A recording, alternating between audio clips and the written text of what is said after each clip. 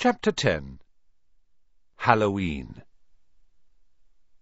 Malfoy couldn't believe his eyes when he saw that Harry and Ron were still at Hogwarts next day, looking tired but perfectly cheerful. Indeed, by next morning Harry and Ron thought that meeting the three-headed dog had been an excellent adventure, and they were quite keen to have another one. In the meantime, Harry filled Ron in about the package that seemed to have been moved from Gringotts to Hogwarts, and they spent a lot of time wondering what could possibly need such heavy protection. "It's either really valuable or really dangerous," said Ron. "Or both," said Harry. But as all they knew for sure about the mysterious object was that it was about 2 inches long, they didn't have much chance of guessing what it was without further clues.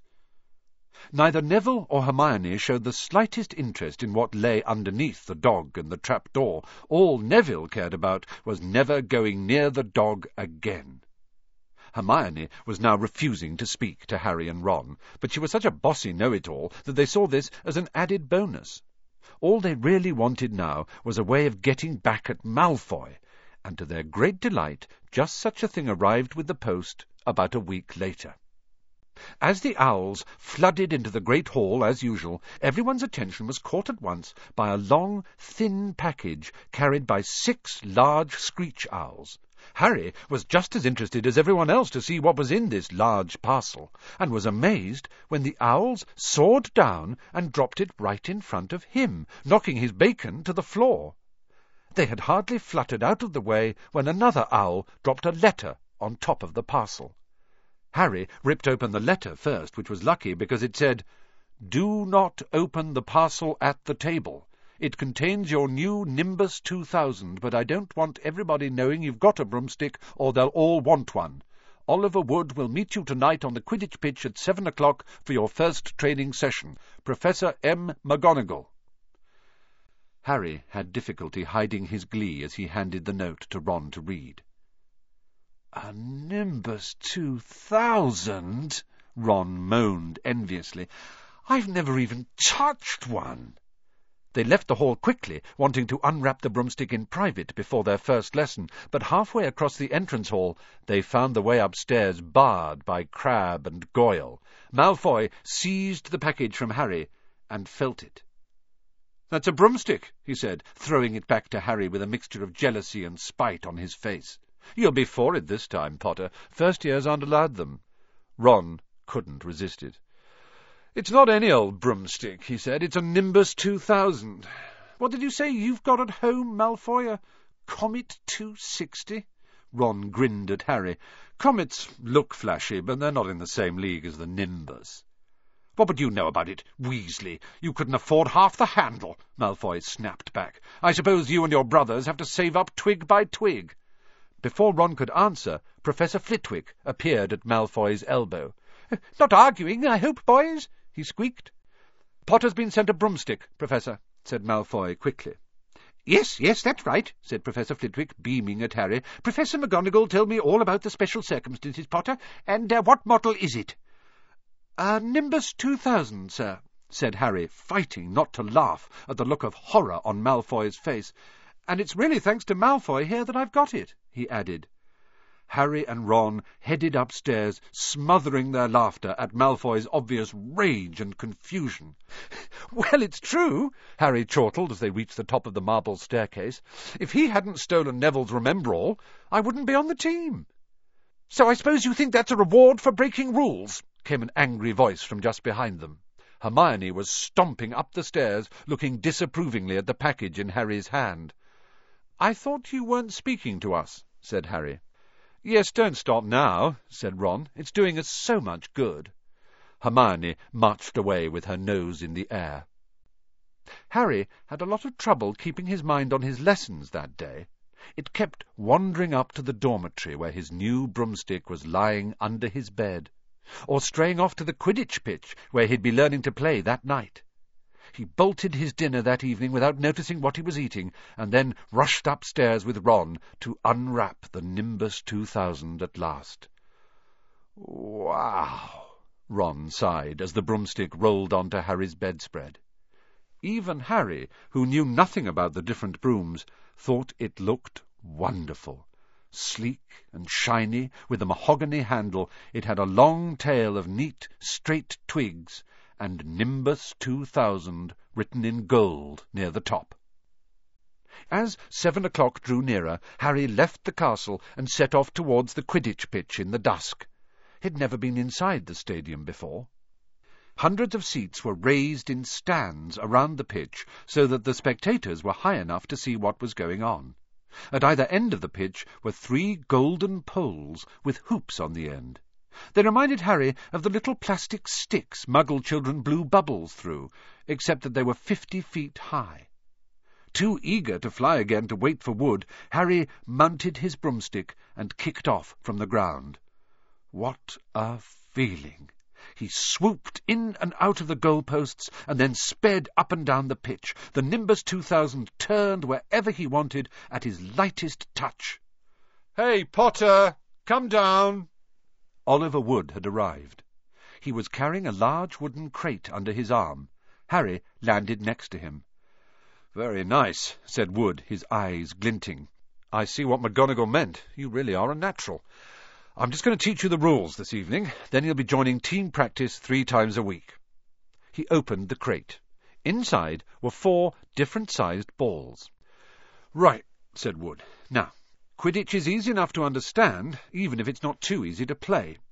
There are 7 players on each side. 3 of them are called chasers." 3 chasers, Harry repeated, as Wood took out a bright red ball about the size of a football. "This ball's called the quaffle," said Wood. "The chasers throw the quaffle to each other and try and get it through one of the hoops to score a goal. 10 points every time the quaffle goes through one of the hoops. Follow me? The chasers throw the quaffle and put it through the hoops to score," Harry recited. "So that's sort of like basketball on broomsticks with 6 hoops, isn't it?" "What's basketball?" said Wood, curiously. "Never mind," said Harry, quickly. "Now, there's another player on each side who's called the keeper. I'm keeper for Gryffindor. I have to fly around our hoops and stop the other team from scoring." 3 chasers, 1 keeper," said Harry, who was determined to remember it all. "And they play with the quaffle. OK, got that. So what are they for?" He pointed at the 3 balls left inside the box. "I'll show you now," said Wood. "Take this." He handed Harry a small club, a bit like a rounder's bat. "I'm going to show you what the bludgers do," Wood said. "These 2 are the bludgers." He showed Harry 2 identical balls, jet black and slightly smaller than the red quaffle. Harry noticed that they seemed to be straining to escape the straps holding them inside the box. "Stand back," Wood warned Harry. He bent down and freed one of the bludgers. At once the black ball rose high in the air and then pelted straight at Harry's face. Harry swung at it with the bat to stop it breaking his nose and sent it zigzagging away into the air. It zoomed around their heads and then shot at Wood, who dived on top of it and managed to pin it to the ground. "See?" Wood panted, forcing the struggling bludger back into the crate and strapping it down safely. The bludgers rocket around trying to knock players off their brooms. That's why you have 2 beaters on each team. The Weasley twins are ours. It's their job to protect their side from the bludgers and try and knock them towards the other team. So, think you've got all that? 3 chasers try and score with the quaffle, the keeper guards the goalposts, the beaters keep the bludgers away from their team. Harry reeled off. "Very good," said Wood. Have the bludgers ever killed anyone?" Harry asked, hoping he sounded off-hand. "Never at Hogwarts. We've had a couple of broken jaws, but nothing worse than that. Now, the last member of the team is the Seeker. That's you. And you don't have to worry about the quaffle or the bludgers. Unless they crack my head open. Don't worry. The Weasleys are more than a match for the bludgers. I mean, they're like a pair of human bludgers themselves." Wood reached into the crate and took out the 4th and last ball. Compared with the quaffle and the bludgers, it was tiny, about the size of a large walnut. It was bright gold and had little fluttering silver wings. "This," said Wood, "is the Golden Snitch, and it's the most important ball of the lot. It's very hard to catch because it's so fast and difficult to see. It's the Seeker's job to catch it. You've got to weave in and out of the chasers, beaters, bludgers and quaffle to get it before the other team's Seeker, because whichever Seeker catches the Snitch wins his team an extra 150 points, so they nearly always win. That's why seekers get fouled so much. A game of Quidditch only ends when the snitch is caught, so it can go on for ages. I think the record is 3 months. They had to keep bringing on substitutes so the players could get some sleep. Well, that's it. Any questions? Harry shook his head. He understood what he had to do all right. It was doing it that was going to be the problem. "We won't practice with the snitch yet," said Wood, carefully shutting it back inside the crate. "It's too dark. We might lose it. Let's try you out with a few of these." He pulled a bag of ordinary golf balls out of his pocket, and a few minutes later he and Harry were up in the air, Wood throwing the golf balls as hard as he could in every direction for Harry to catch. Harry didn't miss a single one, and Wood was delighted. After half an hour, night had really fallen, and they couldn't carry on. "That Quidditch Cup'll have our name on it this year," said Wood happily, as they trudged back up to the castle. "I wouldn't be surprised if you turned out better than Charlie Weasley, and he could have played for England if he hadn't got off chasing dragons."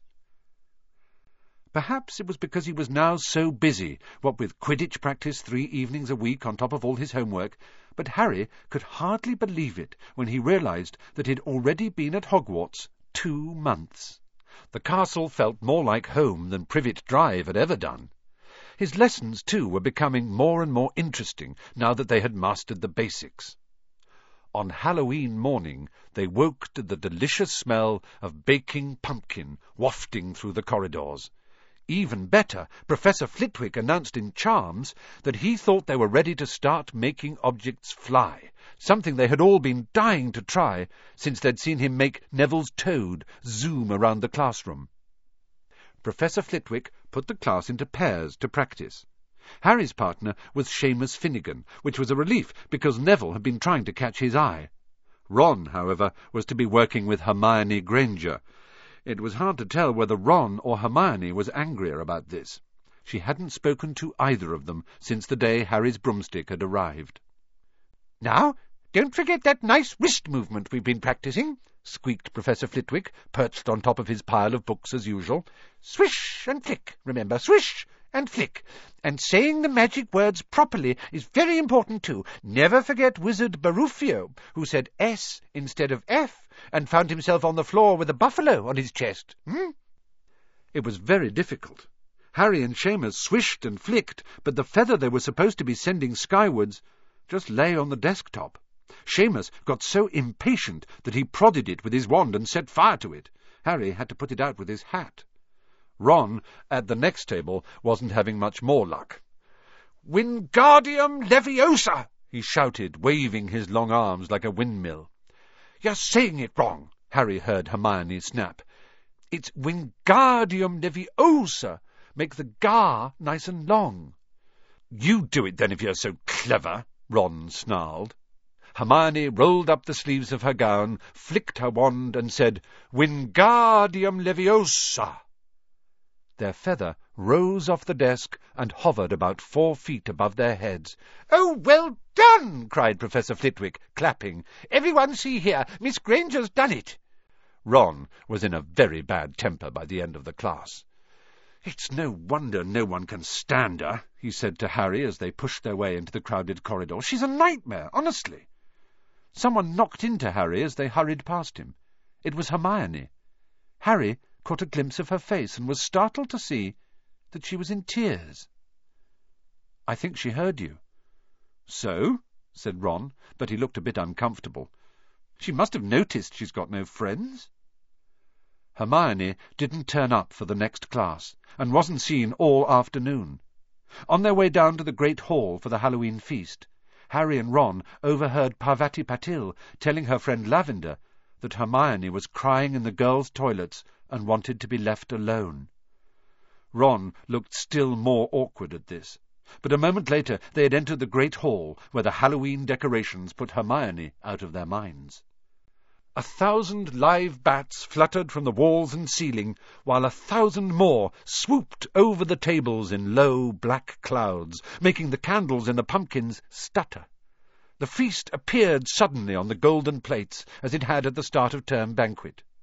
Harry was just helping himself to a jacket potato when Professor Quirrell came sprinting into the hall, his turban askew and terror on his face. Everyone stared as he reached Professor Dumbledore's chair, slumped against the table, and gasped, "Troll! In the dungeons! Thought you ought to know." He then sank to the floor in a dead faint. There was uproar. It took several purple firecrackers exploding from the end of Professor Dumbledore's wand to bring silence. "Prefects," he rumbled, "lead your houses back to the dormitories immediately." Percy was in his element. "Follow me. Stick together, first years. No need to fear the troll if you follow my orders. Stay close behind me now. Make way, first years coming through. Excuse me, I'm a prefect." "How could a troll get in?" Harry asked as they climbed the stairs.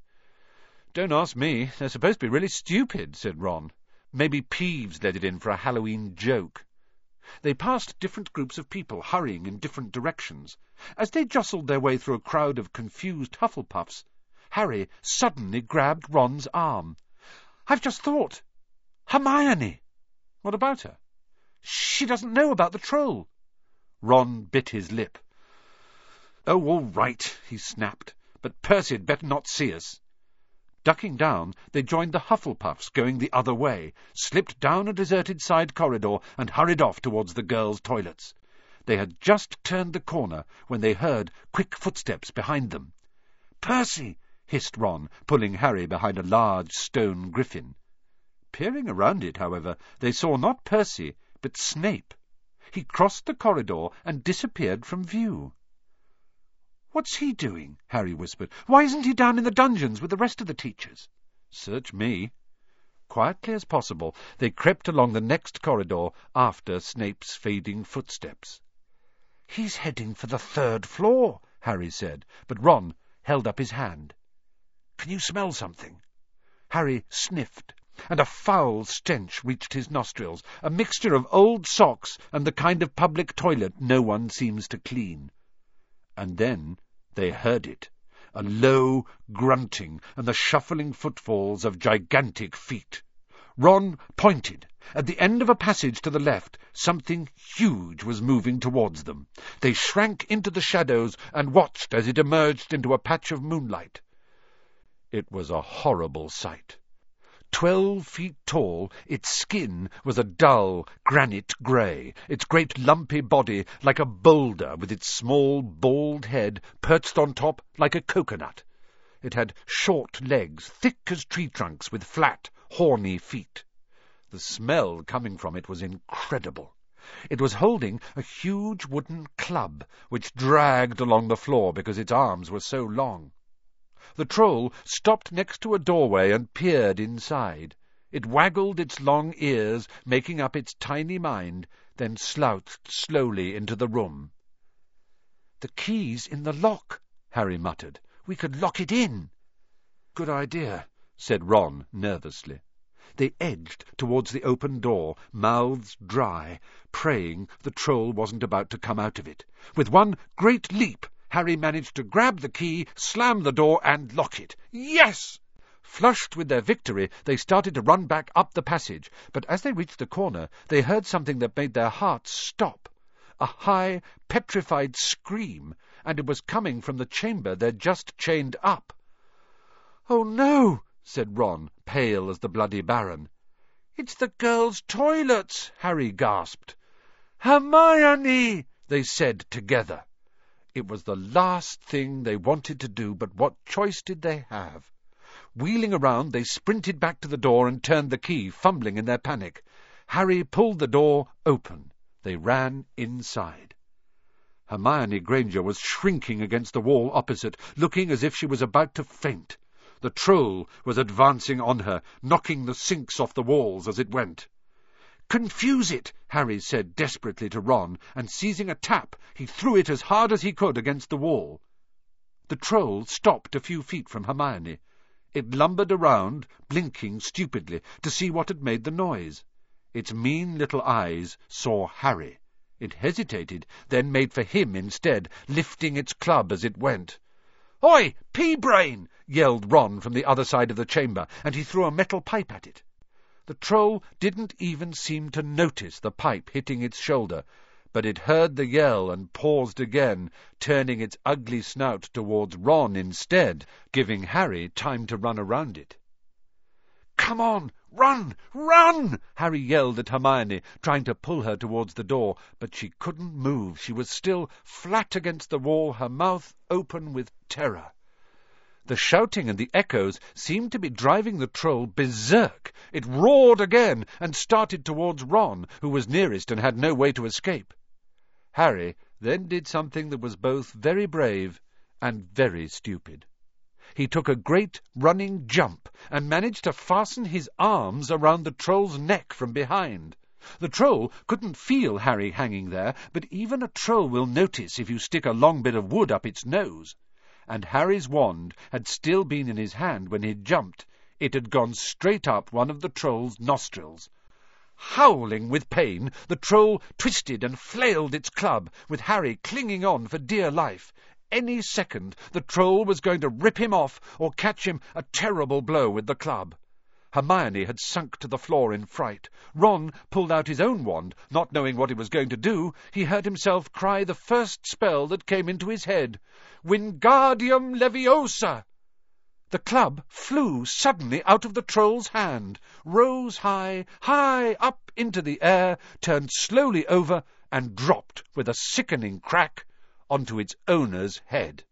The troll swayed on the spot, and then fell flat on its face with a thud that made the whole room tremble. Harry got to his feet. He was shaking and out of breath. Ron was standing there with his wand still raised, staring at what he had done. It was Hermione who spoke first. "Is it dead?" "I don't think so," said Harry. "I think it's just been knocked out." He bent down and pulled his wand out of the troll's nose. It was covered in what looked like lumpy grey glue. Ugh! Troll bogies! He wiped it on the troll's trousers. A sudden slamming and loud footsteps made the three of them look up. They hadn't realized what a racket they'd been making, but of course someone downstairs must have heard the crashes and the troll's roars. A moment later, Professor McGonagall had come bursting into the room, closely followed by Snape, with Quirrell bringing up the rear. Quirrell took one look at the troll, let out a faint whimper, and sat quickly down on a toilet, clutching his heart. Snape bent over the troll. Professor McGonagall was looking at Ron and Harry. Harry had never seen her look so angry. Her lips were white. Hopes of winning 50 points for Gryffindor faded quickly from Harry's mind. "What on earth were you thinking of?" said Professor McGonagall with cold fury in her voice. Harry looked at Ron, who was still standing with his wand in the air. "You're lucky you weren't killed. Why aren't you in your dormitory?" Snape gave Harry a swift, piercing look. Harry looked at the floor. He wished Ron would put his wand down. Then a small voice came out of the shadows. "Please, Professor McGonagall, they were looking for me." "Miss Granger!" Hermione had managed to get to her feet at last. "I went looking for the troll because I thought I could deal with it on my own, you know, because I've read all about them." Ron dropped his wand. Hermione Granger telling a downright lie to a teacher? "If they hadn't found me, I'd be dead now. Harry stuck his wand up its nose, and Ron knocked it out with its own club. They didn't have time to come and fetch anyone. It was about to finish me off when they arrived." Harry and Ron tried to look as though this story wasn't new to them. "Well, in that case," said Professor McGonagall, staring at the three of them, "Miss Granger, you foolish girl! How could you think of tackling a mountain troll on your own?" Hermione hung her head. Harry was speechless. Hermione was the last person to do anything against the rules, and here she was pretending she had, to get them out of trouble. It was as if Snape had started handing out sweets. "Miss Granger, 5 points will be taken from Gryffindor for this," said Professor McGonagall. "I'm very disappointed in you. If you're not hurt at all, you'd better get off to Gryffindor Tower. Students are finishing the feast in their houses." Hermione left. Professor McGonagall turned to Harry and Ron. "Well, I still say you were lucky. but not many first-years could have taken on a full-grown mountain troll. You each win Gryffindor 5 points. Professor Dumbledore will be informed of this. You may go." They hurried out of the chamber and didn't speak at all until they had climbed 2 floors up. It was a relief to be away from the smell of the troll, quite apart from anything else. "We should have got more than 10 points, Ron grumbled. 5, you mean, once she's taken off Hermione's." "Good of her to get us out of trouble like that," Ron admitted. "Mind you, we did save her." "She might not have needed saving if we hadn't locked the thing in with her," Harry reminded him. They had reached the portrait of the fat lady. "Pig Snout," they said, and entered. The common room was packed and noisy. Everyone was eating the food that had been sent up. Hermione, however, stood alone by the door, waiting for them. There was a very embarrassed pause. Then, none of them looking at each other, they all said, "Thanks," and hurried off to get plates. But from that moment on, Hermione Granger became their friend. There are some things you can't share without ending up liking each other, and knocking out a 12-foot mountain troll is one of them.